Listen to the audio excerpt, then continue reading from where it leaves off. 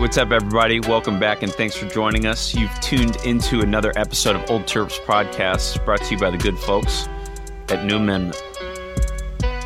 Hell of a week, gentlemen.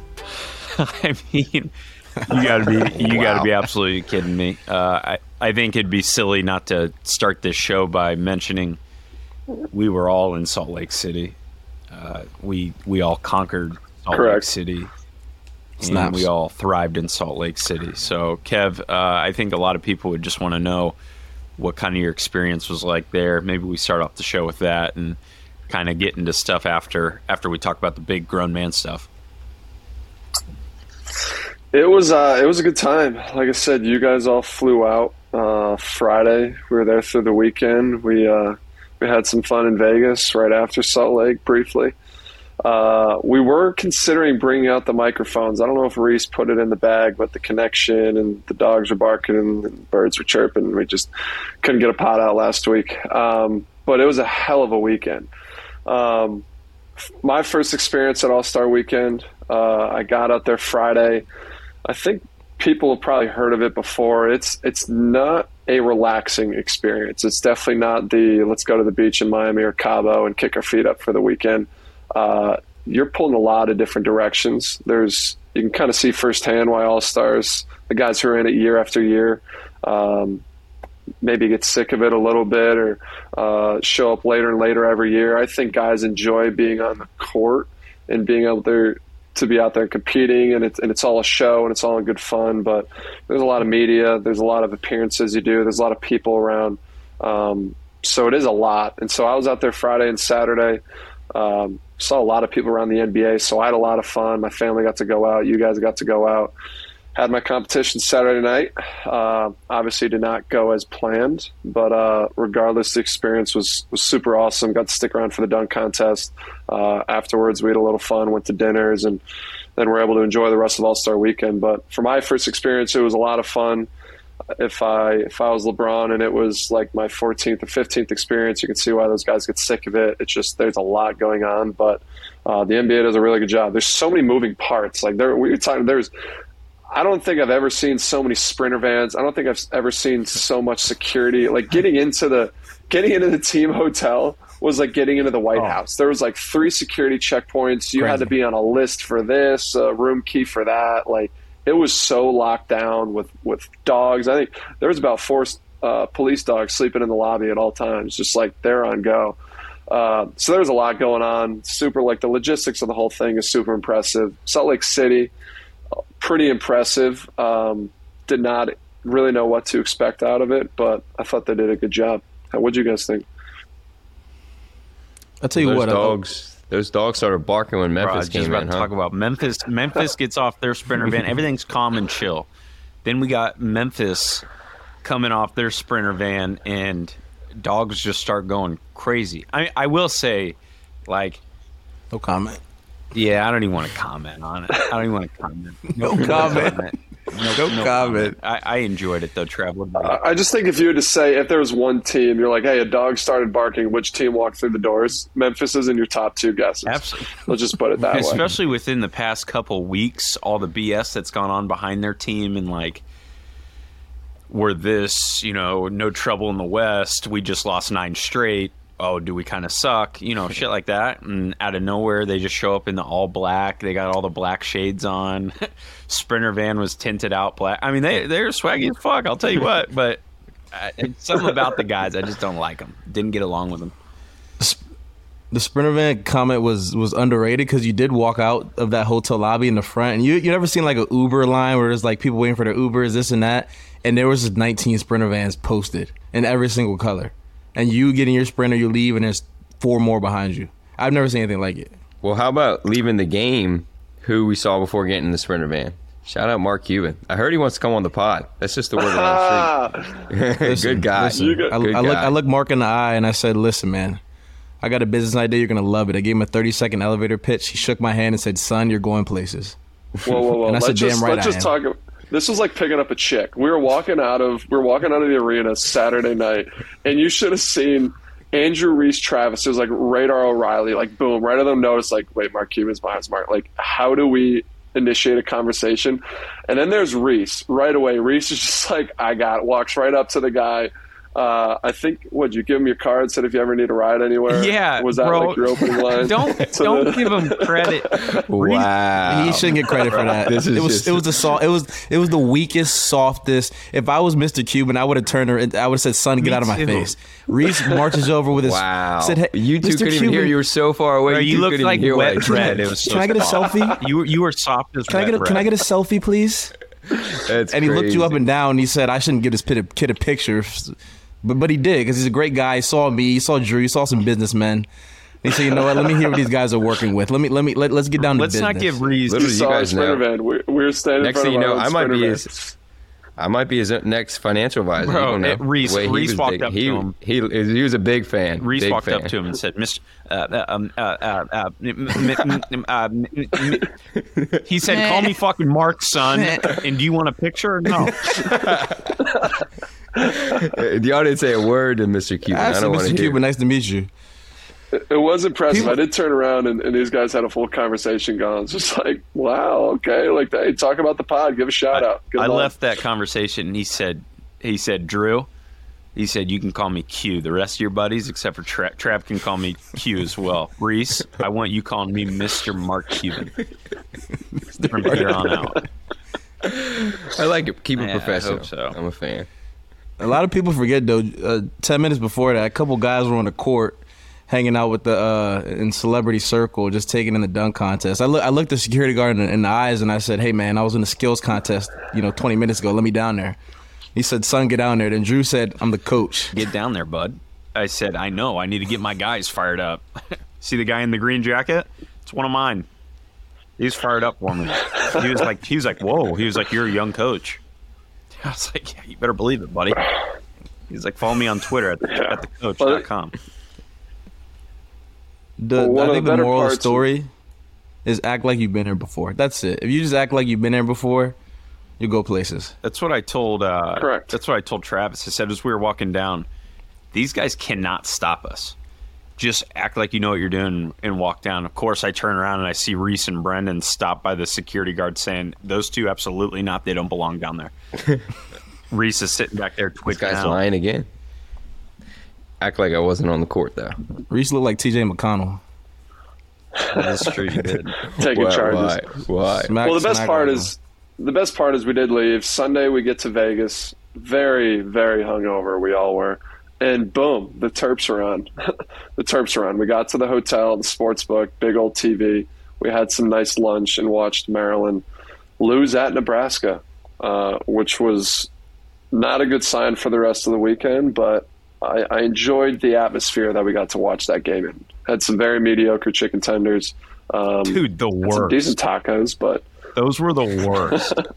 those things were the worst. Not only that, but we had half the guys at the table just stealing everybody's food. Sorry, I'm getting off topic, but I mean, Kevin at one point just started. Say to my name. First off, Kevin stole 2 wings from me. Didn't even ask. Just sat there, brought his plate out, and just started ripping nugs off my plate. But I respect Kevin because Kevin looked you in the eyes as he reached his fork over and took your chicken tenders. I respect the guy. He looked you in the eyes. You knew what he was doing, and he did it. Reese, trying to be a little slick guy over there, is sneaking his hand under the table and trying to freaking... All right, now. I don't Come on, fellas. Tighten up. Everybody tighten up. Slyly trying to steal a couple of chicken wings without anybody noticing. Even David saying, Be "Whoa, a man." Hey, wipe that. That never happened. All right, so let's at least get into the X's and O's a little bit of Nebraska, Maryland. So let's just put this out here. Jahmir Young is real deal business, and if Hakeem Hart continues playing kind of how he has been, I don't know a team in the Big Ten that could actually beat them on a neutral court. Like, I really don't. Like, and that's saying a lot from where I was 3 weeks ago. But those two are playing really well. Dante contributes, and Julian Reese keeps getting to his spot, throwing a couple tray balls by Carey. Get out of here, man. It's a Julian good point, Reese but deserves his. No, I just wanted to mention one thing, because you believe that on neutral court they're dangerous. I want to know. Understand, early in the year they beat Miami neutral court. They won some big games neutral court. But I don't know. At Xfinity, these guys are a top 5 team. Yeah. But I do wonder, losing at the road in Nebraska, I get it. They pack it too. They're playing really well. Nebraska looks good. But I don't know. Neutral court, so tournament talk, 2 tournaments coming up. You guys think Maryland will play well? You don't know. History has told us. This is usually the time of year where things go stale a little bit. We have not had a great history. At least I never did. Big Ten tournament. Not sure what your guys' history was. I don't think we ever really advanced that far. Hoping it's different with this team. Obviously, the buys will help. It's all about matchups. For me, though, I got to give Julian Reese his flowers. He's played super well these last couple of weeks. I feel like imposing his will, staying out of foul trouble. He looks a lot better, more comfortable. He looks stronger in the paint. He's been a great anchor. Like you said, Hakeem has stepped up. Jameer has been there all year. It's still just that Nebraska game, it felt like we were going to steal it. It was one of those games where it never felt like we're playing well. Nebraska's a tough place to go in and win. Like, it's a long flight. It's weird. You're not like worried about Nebraska, but you go into their building expecting to win, and then it never really feels like you play that well. And we just hung around. Like, we hung around all game. It felt like they were playing well. They had energy, and we were still in the game, which for me is usually a good sign. And just weren't able to get a shot off at the end of the game. Weren't able to execute, obviously, and get a win. I think you give Juju's flowers. I think like the last, honestly, I was going to say 2 weeks, but it might even be like 3 or 4. He's been like a completely different player. Like, I think early in the season, it seemed like the physicality a little bit, the caliber of big in the Big Ten was like giving him a little bit of trouble. He's turned it around, and then Hakeem has been like, I think he's been one of the best in the league in the past 2 weeks. I mean, he's averaging like 17 and a half in his last 4, I think, but it's been on like 60% from the field, 70% from the field, something crazy. He's passing the ball, he's rebounding. He has kind of, I think, mastered that little in-between game where he gets downhill a little bit, puts his shoulder into guys, gets to his little mid-range push shot, and he's like 6'8", 6'9". It's tough to guard. He has completely, I think, unlocked this team in the way we've played. Those 2 guys, I think, deserve a lot of credit for how we've played. I agree. Something that's surprising to me too with this team is also our depth. I think we were unsure. That was a big question mark going into this year, was what was our bench going to give us? And continuously, I think our bench has surprised me in a very good way. Jahari Long, Ian Martinez looks really good to me this year. It's just he's athletic. He gives a lot of effort. He's not a liability on the offensive end anymore. Defensively is obviously where he shines. But we're getting really good minutes from guys off the bench that I think at the start of the year we were questioning how much depth we're going to be after our top 5. Yeah. Well, I said, watching that Nebraska game, I said, like, Jahari Long, he got on the court, and I was like, I completely forgot about him. I wonder why he doesn't play a little bit more. I get Jameer is our best player. He's going to play 36 minutes a game. But I have wondered, especially in moments where maybe, Don isn't shooting the ball like we would love to see him shoot it, why a guy like Jahari Long hasn't played a little bit more. He just, every time he plays, I think it's like, okay, he's solid. Like, he's making solid plays, which is, I mean, you need guys like that to kind of complete your rotation and eat some of those minutes. And I think, like we're saying, depth, I think 8 guys is plenty. And I think that's kind of what they've set to. I think in a tournament, I think you need 8 guys to run with. And like we were saying, it's rare that we usually say a bench guy and say, I think Jahari Long should play more minutes. He looks great. He's a great backup one. He comes in and he's aggressive. He kind of picks up slightly where Jameer Young left off, which is exactly what you want. And I do think Ian's been incredible. A lot of people want him to start, but maybe he's just comfortable being the 6th man. He's an incredible guy to come out off the bench. So that's been great. But really, this whole team has been shocking. It's been awesome to see. You'd like to win at Nebraska, but the game before that, I mean, beating Purdue at home, top 5 win, first since maybe Duke back in almost 10 years ago. Yeah, first top 5 win since Iowa, I think like 2015. I think my freshman year team beat them when they were number 3. But it was just, there was more hype around this. It was much more Was that at home or against? No, it was at home. It was more needed. Okay. It's like Adam Woodbury, Utah.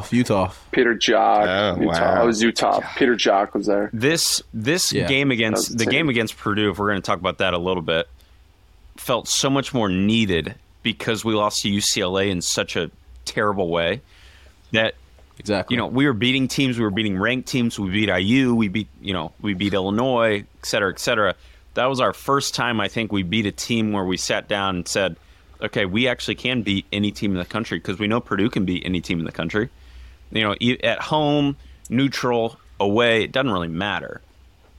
Once you get that confidence, I think that's kind of what takes you to the next level. And, we talk about it all the time. February is one of those games where, Travis and I think we spoke about this today a little bit.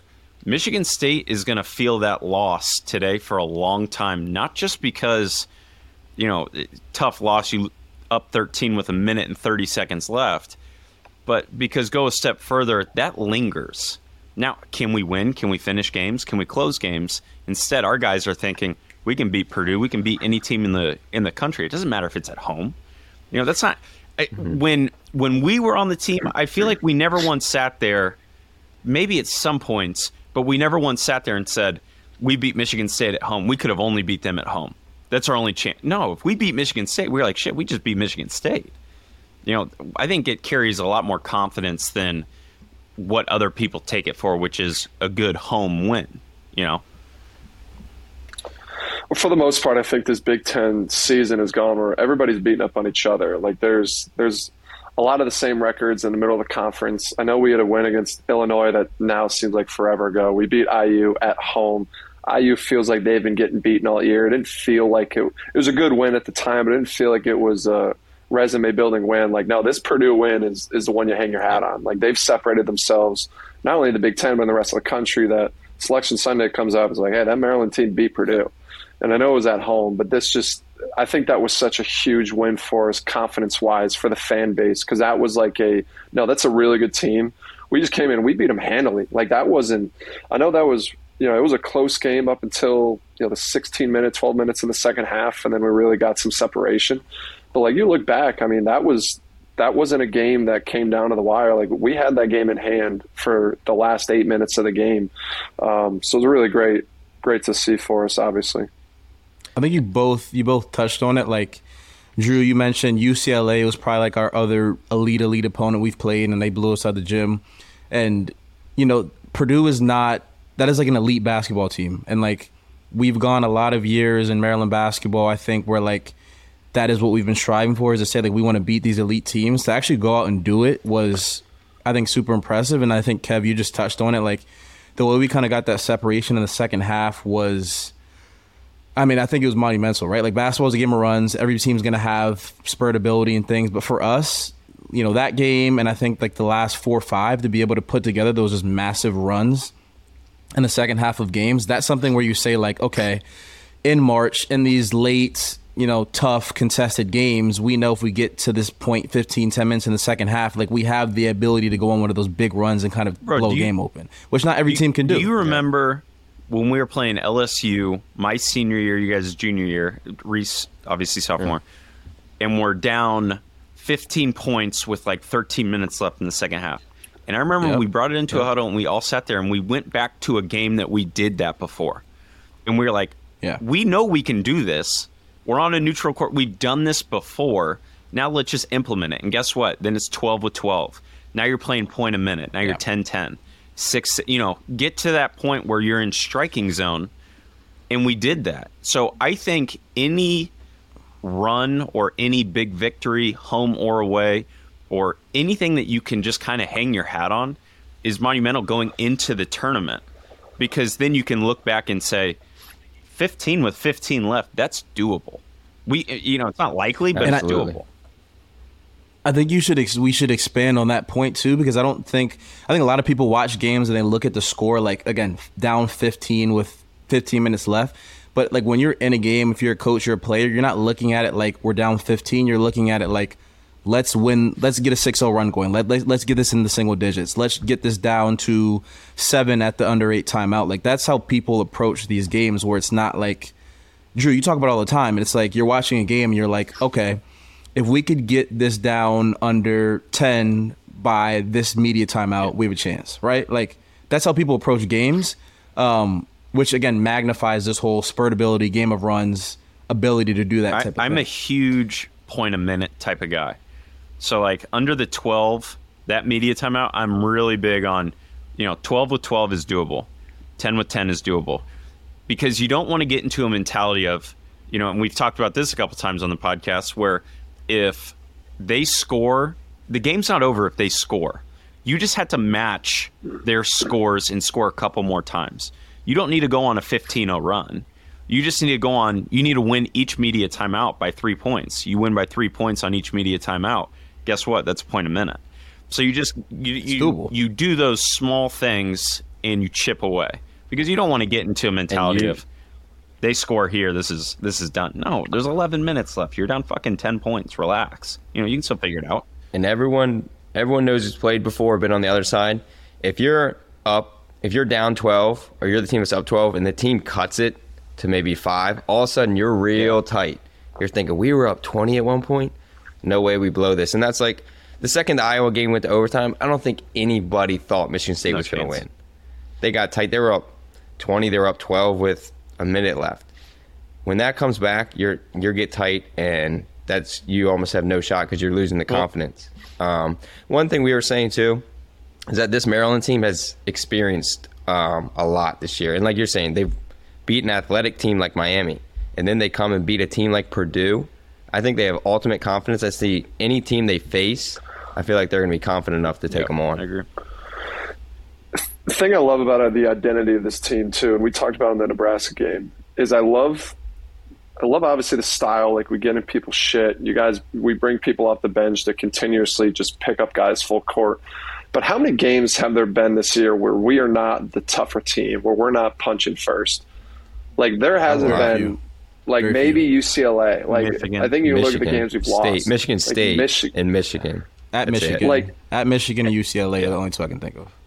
Every game, like, you go out and it's like the way and like the tenacity that we play with every game, it's just like, it's fun to watch, and you love to see it by a team that had a lot of question marks going into the year with a new coach, and we didn't know what the talent was going to look like. Like, these dudes play hard every night. They've punked a lot of teams this year just by like, hey, we're tougher than you, we're bigger than you, we're stronger than you, we're more athletic. We're going to go win this game because of all those attributes. Yeah, we might miss a couple shots, but like, it's just constant pressure over the course of the whole game, continuous pressure. And I think for me, it's fun to watch. I haven't seen this brand of Maryland basketball in a while. It's obviously not something that we all played for. We just played a different style. But the way that this roster is and the players they have, you love to see it. I agree. And that's not easy to like replicate. I think college, like, toughness is such a huge buzzword across college basketball. Like, and I don't think there are certain programs that you associate with like toughness, and everybody can't do it. But like, that's like a Michigan State thing. That's yep. It's not a lot of West programs Virginia. West Virginia. Yep. There's not a lot of programs that you look at and you think of toughness. Right now, I think our team is one of the few where I look at and I say, okay, they're tough. Like, and that is something, like, again, like in March, late in season, that is something that carries you to victories when you know, like, if we just go out and we're the tougher team, we're gonna have a chance to win. And it starts but with you say like the identity, like when other teams go and play against us, and if you ask an Iowa fan, why is Maryland one of the best? Why is Maryland fifth in the Big Ten right now? Like, I was going to be like, I mean, they have Jameer Young, who should be first team all conference. They have a bunch of other guys that are good players, but like, why have they won so many games? No, they're tough as nails. Like, they pick up full court. Like, offensively, they work for shots. They offensive rebound. They rotate 8 or 9 guys in. And it's like you said, there's not a lot of programs that build that up, and it'll be interesting to see if Willard, if he continues that team to team year after year. And you know, like, what's also important about that is, like, we'll talk about this more, I'm sure, later next week, but like, when you're playing in a tournament setting where it's single elimination, where you don't really have time to game plan, where you're playing back-to-back days, like, that is also something that wins games. It's just like flat out who's going to be tougher. Who's going to get up and just say, I'm going to win the game. Because like in these tournament settings, like a lot of that X and O's, basketball, a lot of that stuff gets thrown out the window. We talked about before, who wins in March? Michigan State. Who's a tough team? Michigan State. I think Maryland's going to take on that identity. I think, like we said, they got punked maybe 2 or 3 times this year. And a couple of them are just bad calls with the refs. But I do think that Willard will implement this moving forward, and I think Maryland will always be considered one of those tough teams now. It's also why, I think it's a huge reason also why we haven't lost at home. Like, it's, we play that certain brand and style of basketball, and then you put the crowd behind it. Like, that's a huge thing to try to overcome. We're almost there. I didn't even notice senior night this weekend. Senior night, and I don't even know, like, we can pass right over the Minnesota game. Like, I feel like Nebraska, I didn't even realize we played Minnesota. That was the game we were supposed to win at home. I think everyone's looking forward to what's to come, obviously, tomorrow. It's another big game for us, but it's at home. I think we should be confident. Bro, Minnesota, those guys just suck. Let's just call it what it is. No offense, no disrespect. Those guys are not good. We handled our business as we should. And I don't know. Senior night is a special, I think, occasion for a lot of reasons. We sold out the X again, which I love to see. Like, that is a massive gym, and for us to continue to sell it out like this, I think speak volumes of the fans. But you guys know, senior nights it's special. Like, it's a special time. I'll ask this question because I did not have a senior night. All you guys did. Is it what you expected? Was it better? Was it worse? I think every year you see 3 senior nights and you're like, kind of look forward to, like, hey, this is going to be my day. Was it like, oh no, like, this was cool, I got my jersey and the flag, I took a picture? Was it kind of like, yeah, it was a little overrated? Mine was funky during COVID, so not a lot of fans, but that was the first time fans could come. My parents were there. It was cool, and surprisingly, Turgeon started me. I did not expect that. The only reason it was a lot of fun at first is by the time I got subbed out, we were up 11-0 against Penn State. So that was fun as shit. We couldn't miss. I didn't shoot the ball, but I was out there running around. We were up 11-0. Wiggs cashed like 2 threes. Darryl might have hit a 3. Nothing was going wrong. So that felt crazy. I got subbed out. We're up 11-0. I was like, on the stat sheet, you're plus 11. Yeah, I was. Oh, and then he put me back in later. They came back. I was probably like plus 15 that game, but we lost. So that sucked. But Penn State came back and beat us. It was but it was fun to start. And like you said, it was cool. Family was there. The pictures taken. Getting your jersey framed. It just shows the hard work you put in for those 4 years. My senior day was different a little bit too, just because we were right on the edge of seeding. So we had to beat Minnesota. And Minnesota wasn't bad. They were right on the edge of seeding too. So like that was a big, like what if game for us. And I remember going up to Turgeon, everybody was just hounding him because he didn't start the seniors the year before. And they were just heckling him like, hey, you got to start. You got to start him. You got to start him.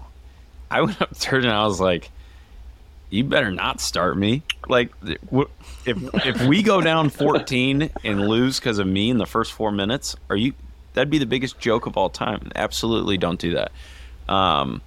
But I do remember senior day was one of those days where it was, you get to go to the middle of the court, you get to hold the plaque, your family's there, all your friends are there. If you win the game, it's going to be a hell of a night. It's one of those where I think it's something that you'll always remember. You have a good picture and throw it up on Instagram. Probably got 5,000 likes. You can't argue with that any day of the week. Some lights. Something light. That's 5K. 5000. I think for me, look, I'm not a guy that peaked in college, right? I'm gonna peak when I'm 35, sitting on a pile of money. Love it. It is what it is. But to this point in time, it is tough for me to pinpoint a better day in my life than my senior day. Electric. Because it was cool. Taking the picture was cool. Having my family on the court was cool. Having a banner with your name on it, all that is great. And I think it is like a great testament to the work that you put in. But that day was us versus Michigan. It was a Sunday. It was noon. And it was you win, you clinch a share of the Big Ten title. It was point blank, simple. You win, you get it done. You don't. You'll be forever remembered as that team that botched the 3-4 game leads in the Big Ten standings. You win, you'll have a banner with your name on it and X forever, and they'll say this is the first team to ever win a Big Ten title. And Turgeon, I had the same conversation that Drew had. He looked at me. He was like, look, I was going to start the normal guys. How do you feel about that? And I was like, look, man, I start them, win the game. I couldn't care less. All I care about is we win the game. We went out. Anthony was great. Eric had a great game. I think everybody played well. We won. I got in at the 40 seconds left, a minute left. I dribbled out the clock, and we partied. We had a hell of a day. Kev was there, back in town. Because it was Kev's senior night too. He just wasn't on the team. It was Kev's senior night too.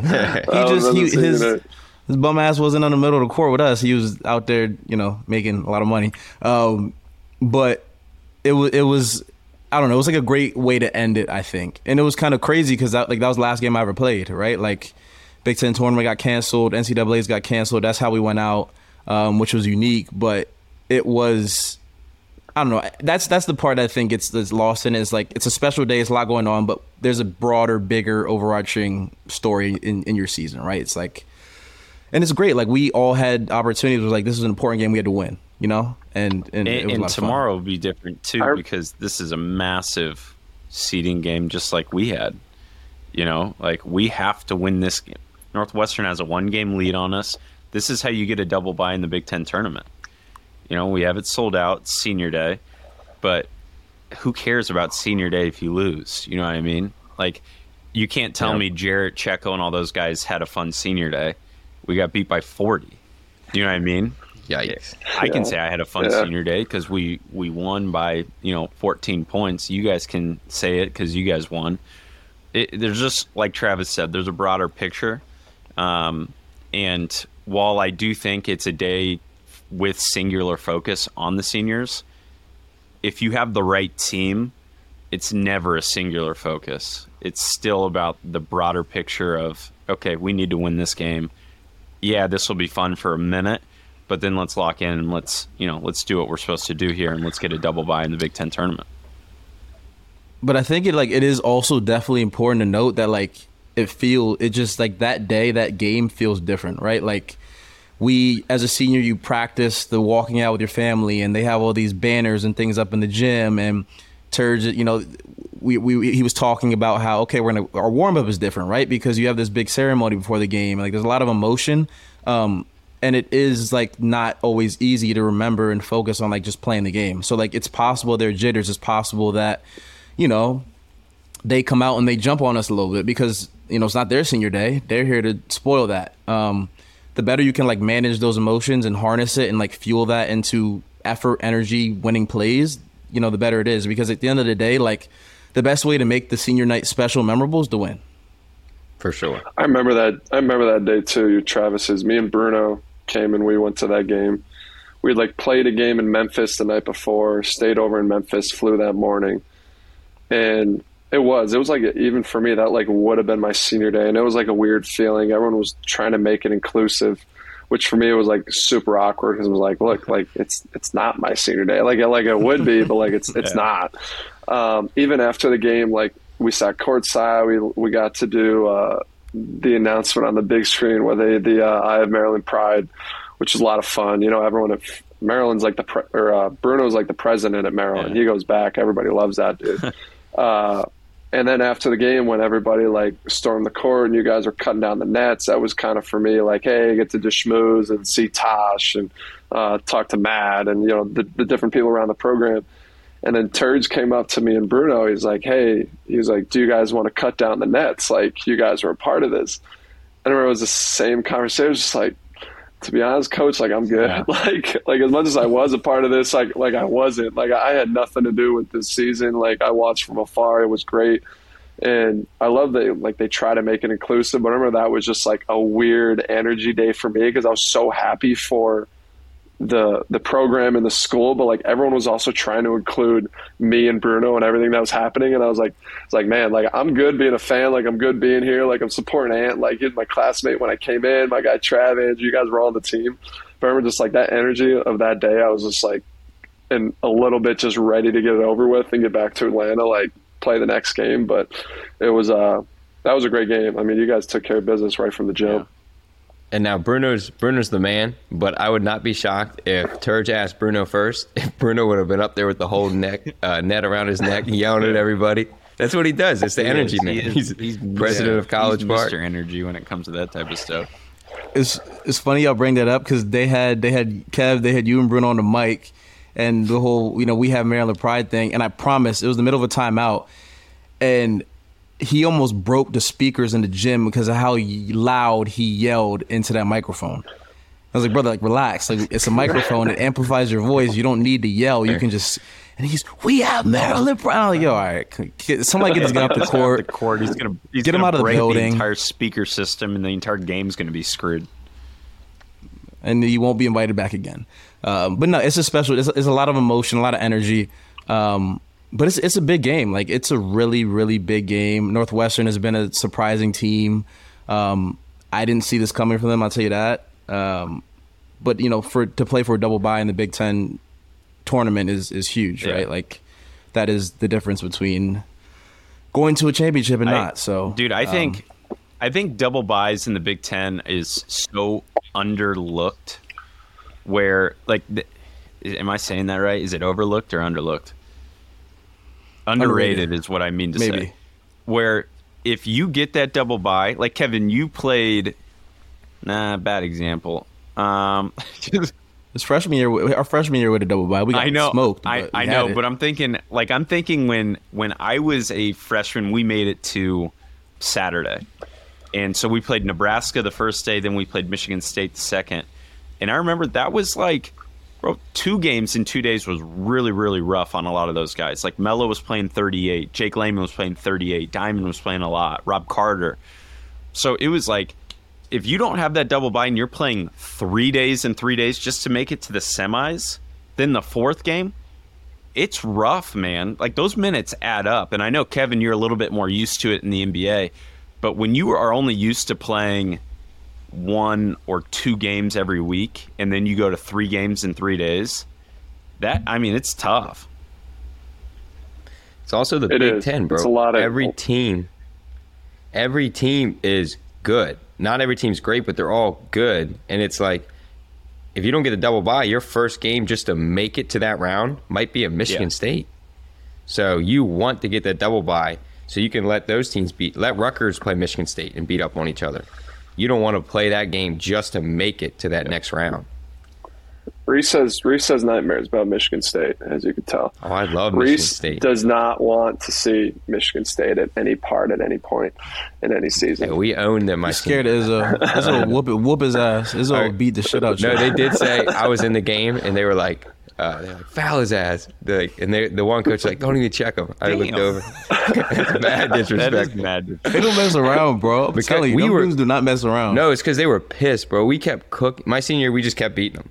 And we expected to beat them, and it was funny. Michigan, we could not touch. But Michigan State, we beat Tom Izzo every time we saw him.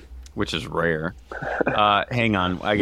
Just because I get paid to say this, scouting report, Northwestern, and I in fact do not get paid to say that, but scouting report, Northwestern, real quick, let's rip them up real quick.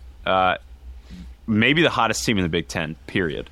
I know they just blew a 25-point lead at Illinois. Illinois is a really, really tough place to play, and we talk about runs a lot. Illinois is one of those places where they get 2 to 3 big runs of 7 to 8 to 9 points, and they just put a couple together. Sometimes you just can't stop that. But Northwestern as a whole, bro, they're good on the road.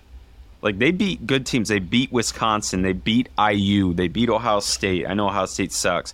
You know, they've beaten a lot of really good teams on the road that you can't sit there and say, hey, this is going to be an easy win.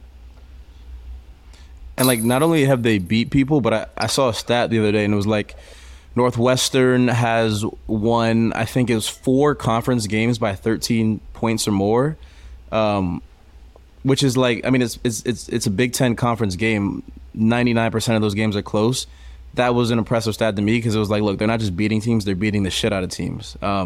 They guard, they kind of bump and hand check a little bit, but it works. They get away with it. They guard. They're always in the right position. And then on the offensive end, they got a couple guards who kind of just like boogie, right? Like Boo Buie can go get a bucket. Chase Audige is Boo tough Buie's as nails. Going to be first team all Big Ten. See, I'm curious to see what they do with that because he will be. There's like 6 guys that are going to be right there for that. Shout out, you guys know where Boo Buie went to high school? Troy High School in upstate New York, same conference as Shenendehowa, where your boy went. Me and Boo Buie, we played each other in high school. He was actually I was a senior, I believe. He was a sophomore. We beat the shit out of everybody in our conference. We beat them. Played for City Rocks. Boo Buie, he actually comes from a big basketball family. His brother Taylor Battle, who went to Penn State. So that guy can play. Boo Buie, bro, Boo Buie's always just had a lot of shit in his game. Like, he's a guy who can just like give the ball and he can go get you a bucket. He was super under recruited, which to me like made no sense. He didn't really blow up in AU, and not sure the story of how he got to Northwestern. I think it was a lot of connections wise. Obviously, he shows he deserved every bit of going there. But I remember when he signed there to Northwestern, thinking like, damn, good for him. Like, he had to do a year of prep. I wasn't sure where he was going to end up. Ended up at Northwestern. I'm like, this guy, by the time he's a junior, senior, just because he can go get a bucket, like, he's going to be somebody that people know about.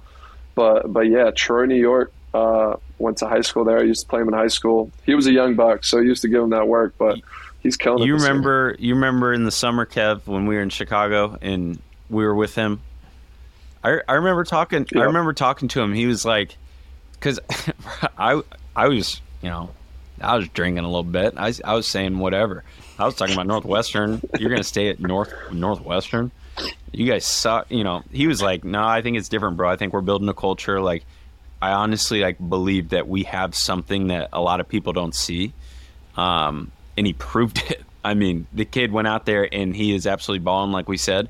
But more than that, his team, like, they actually have pieces with Audige and they're big, Barron, and all these different guys. Like, they had Nance transfer out, like one of their best players transfer out, and now they have the best defense in the Big Ten, or at least top 5.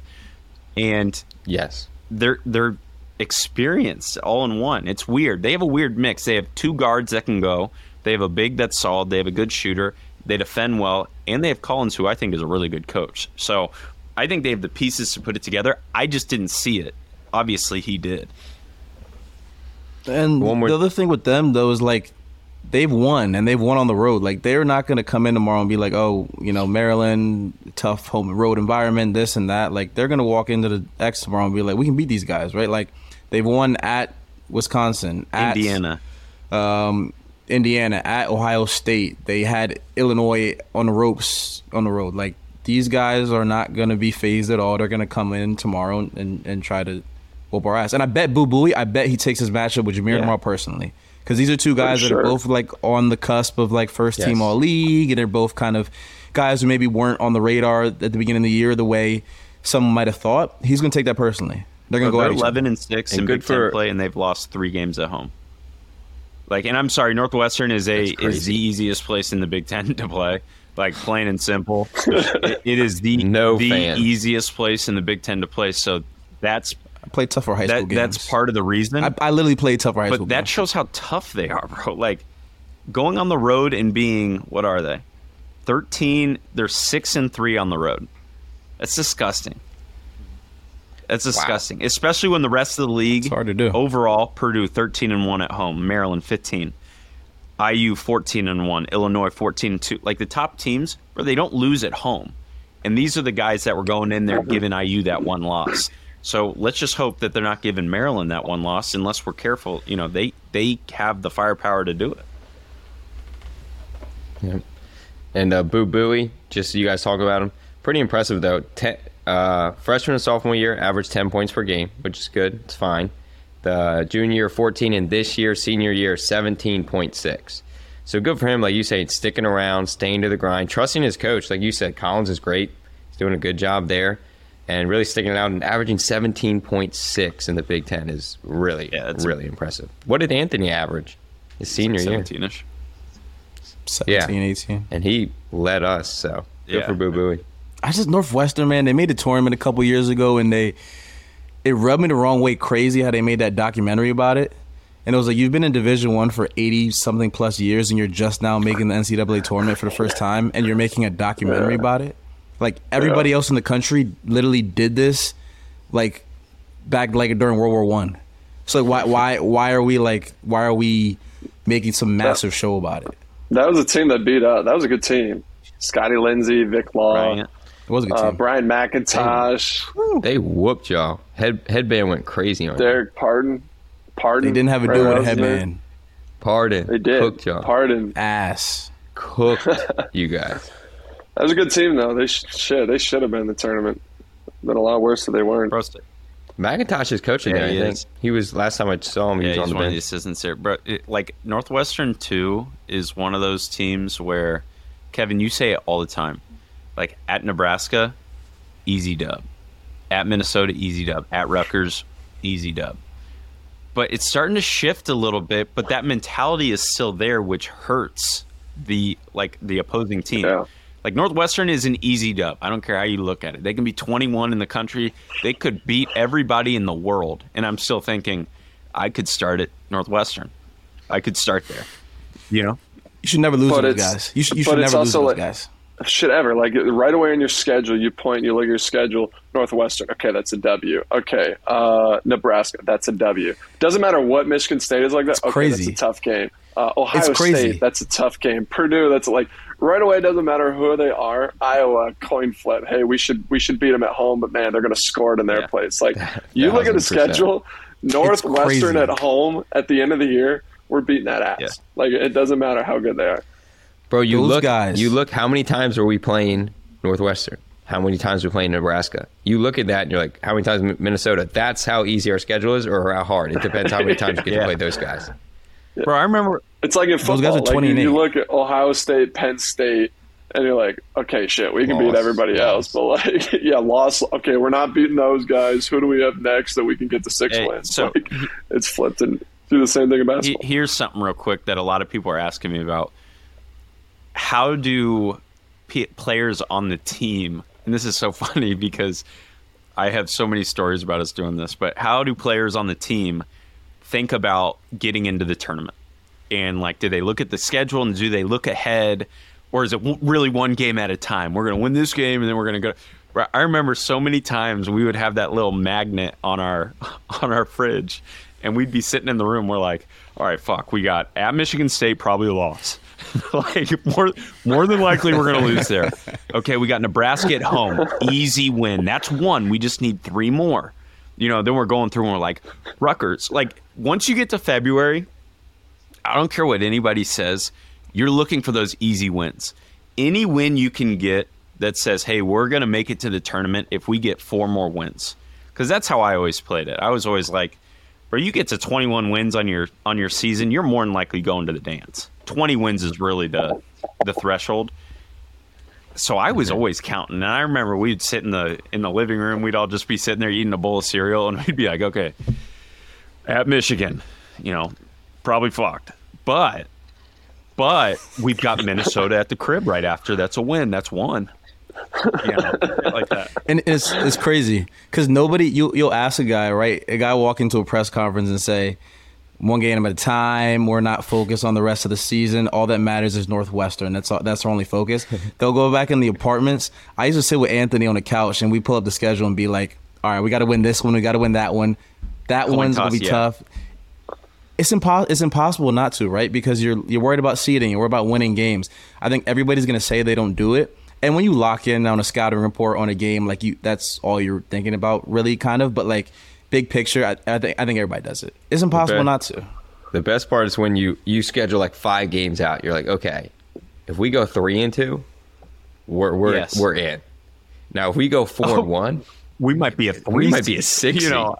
But the worst is usually you go like 1-4, and then you're like, all right, I don't know, what are we doing here? Like this is supposed to be a win. This is supposed to be a win. Now you're going at Michigan State, and you're like, holy shit, we got to win this one. Luckily, we're in a good position. Now the tough part is after this we got 2 road games, so this is kind of like you need this one. It's a home game. It's a winnable opponent. I think Northwestern could be 5th in the country and still say you should beat the shit out of those guys. You got to have it. Yeah, because I think it's into the last 2 games. Like Ohio State hasn't won in forever. That just means like they're due, and we never win at Penn State. We never win at Penn State. And I'm sorry, but Penn State has to win that game to get into the tournament. They are like maximum bubble. They're teetering back and forth. They're not a great road team, but they are a really good home team because it's tough to play there. That's the last team you want to play. Is the team that has to win. Like at this point in the season, if you look at any game on the schedule and you say who's going to win, probably the team that has to win it. Ohio State hasn't won a game, by the way. They've lost 11. 11 of their last 12. That's absurd. Is Evan Holtman Turner- is Holtman on the hot seat? Oh yeah. Bro, I think Has he to just be. signed an extension. The thing is, like, they've been so his whole thing, I think, for years has been like they never were great. They never won a bunch of games in the postseason, but they were always good. Like, you always knew they were going to be a pretty solid, decent team. And now it feels like the bottom kind of fell out this year. And guess what? It's 2023. Evan Turner's not walking through them doors. Like, But here's the thing about it too. Not like we know any of these coaching candidates, but it's not about who you fire. It's about who you hire. If you're Ohio State, who the hell are you going to go hire after Chris Holtman? Like, that is, he's proved it in the two colleges before he was. Like, it's so tough to win in college basketball. He's definitely not on the hot seat. It's definitely like this. Hey, this didn't go as well as it should have. He's got a little bit more reign there, but like, unless you got somebody else walking through those doors, that's for sure another home run. I mean, especially what you've seen around college basketball, like with all the scandals and all the off-court issues and Beard out at Texas and what's potentially happening in Alabama and Arkansas. Like, there's so many good coaches that, like, there's no guarantee you're going to find somebody that's more proven than Holtman walking through those doors. I think that was 100%. Mark Turgeon to Ohio State. They expect to win, though. At Ohio State, like, those guys expect to win. So even if it's not like okay, he's getting fired as soon as the season ends, I think now he's in a position where, like, he needs to make something happen fast, because I think people were already kind of over the mediocrity. Like, he's put out good teams and they haven't won anything. Like, you got to go win something. Similar to Mark Turgeon. Turgeon. And we're just like naming Mark Turgeon. Like, Bro, if you look at their both records regular season, probably phenomenal. I mean, probably always 3rd through 6th in the Big Ten, which is hard to come by. But it's that March. I mean, when they lost to Oral Roberts, that probably. So that's the only thing I'll say to that, and like, there's only 5, 6, 7, 8 coaches maybe that you can say differently. Name a coach that's not their calling card. You know, you sit there and we talk about Matt Painter all the time. They went to an Elite Eight one time, and it was a miracle run. You know what I'm saying? Like, you go another step further, like, just somebody name me a random coach, like anybody. Just name me somebody. I can't even. Huggins. You said that hasn't won. Like, it's the Blue Bloods make it far every year. And guess what? They're locked up. That's year. a contract. Like, they are not leaving. Yeah. So everybody wants to say, oh, we expect this and we need the next big coach and we need, blah, blah, blah. Everybody's story at the end of the year is we lost our last game except for one. And 90% of these coaches is the same story. Good regular season. They might win a game in the tournament. And that's a good year for most people. But when you're in, when you're talking about programs like Ohio State and Maryland that their fans expect it so much, it's really, really tough to produce that type of result, especially quickly. Because I'm sorry, there's these colleges that are not Ribbit. There's just colleges that there's Ohio State is like such a big brand. Like, Maryland's like a big brand. Like, they expect to win, but like the history behind it is not like year after year consistency. Like, you have so many highs and lows that these programs go through that there's very few programs that sustain it, and that's why these coaches are special and why you got to hold on to them when you have them. Yeah. I think you guys are so right. I just think people don't think like that, unfortunately. Like, it's always, what have you done for me lately, and in terms of championships and postseason wins. But you guys are totally right. Like, it's not easy to do that in college basketball. How many national championships has Maryland won in 120 years? Guess what? That's just, I mean, it's tough to win. Like, that's just plain and simple. And I know all these fans want to, talk about, and I'm not blaming them, because, like, I do think the standard is winning a national championship. I really do. But there also is a realistic expectation to never run out a coach that could produce those results, which Holtman, you never know. Like, I think he's good enough X's and O's wise to produce that type of result. I think Ohio State's a big enough place to get good enough recruits for him to put it into motion. So you just want to start, figuring out little things to keep coaches around, where the expectation, if you only go to a Sweet 16 or if you only go to a round of 32, don't kick them. Let the program build a little bit. You need more than 1 year. And real quick, and that was Willard talked about that when we were there preseason and we were asking him the difference between Seton Hall and Maryland. he talked about like the potential of Maryland just being so much greater. Like he could always get at Seton Hall. He could always get a really good player. He could always have like a guy. It was tough to get 3, 4, and 5 guys at a place like Seton Hall that could truly go and compete for a national championship. And he said ultimately he feels like Maryland is a place like I can go get 5 guys that are all elite level prospects that are like quote unquote guys I would have had at Seton Hall. That, like you talk about the potential, Maryland's a program that could be that. But like you said, 100 and how many years you got one national championship? Like there's more lows than a lot of times than there is highs. You just ride out the highs. Yeah, I agree. Word on campus. You guys think that was word on campus, or we got word on campus? Who's got something? Anybody got anything you want to talk Word on about? campus. We were talking about senior day, baby. Senior day. Senior days. I didn't sleep the night before my senior night. I think the guys are itching? Because 4 years goes by so quickly. It goes by so quickly, and to think like this is your last game at home, like it's tough to fathom almost that like it goes by that quickly. I'm going to throw it out there. There's not going to be a much better senior night than Travis Valman's and Anthony Cowan's and Will Clark's. I mean, that was unreal. Because the boys, we almost did not win the Big Ten, and it came down to one game. And like Travis said, you either go on that court and you're a Big Ten champion and you're known forever and that's your senior night, or you lose. It's really embarrassing, and it's probably the worst senior night. So that was an awesome night. Slept on the floor that night. The bed was right there. Let up? Totally slept on the floor. What'd you say? You got let up. I don't think we made it to class on Monday. That's all I'm gonna say. I don't think we made it to class on Monday. It was a Sunday. I don't think we made it to class on Monday. A very important rule about winning at any level: you celebrate the wins. You celebrate the wins. We celebrated for I was a week. huge morale guy when it came to wins. Huge. I was big on energy toward wins is always good energy. Winning is so contagious. You just got to let that thing. But guess what's more contagious? Losing. That's why you celebrate the hell out of the wins. I mean, it's not easy to sustain winning in college basketball. You know what we are? You know what we are on this podcast, though? Winners. I know a lot of guys that would say I'm a big-time winner. And you know what winners do? You know what winners do? Winners do win. Okay, so we know senior night's coming up tomorrow. Everybody's fired up. Everybody's excited.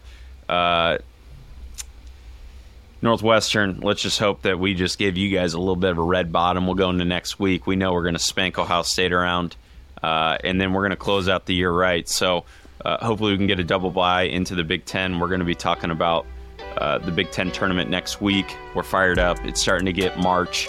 We want to start trending upward, not sideways or down, and I think we're in that right direction. So this is another episode of Old Terps Podcast. We appreciate you guys listening. Fired up for y'all. Senior day tomorrow. Get the boys rolling. How great are we? The best. Beyond the Big Ten is a network of podcasts that aims to be your go-to resource for all things Big Ten. We cover the entire conference with shows hosted by ex-players and athletic alumni, aiming to be your go-to source of information and entertainment for your favorite team. Hosted by ex-Big Ten players, media, and insiders, our podcasts are focused on giving diehard fans and those alums an inside scoop about the teams and people that make the Big Ten Conference one of the most watched and most talked about conferences in sports. We're excited to talk Big Ten basketball with you wherever you may be. Subscribe now.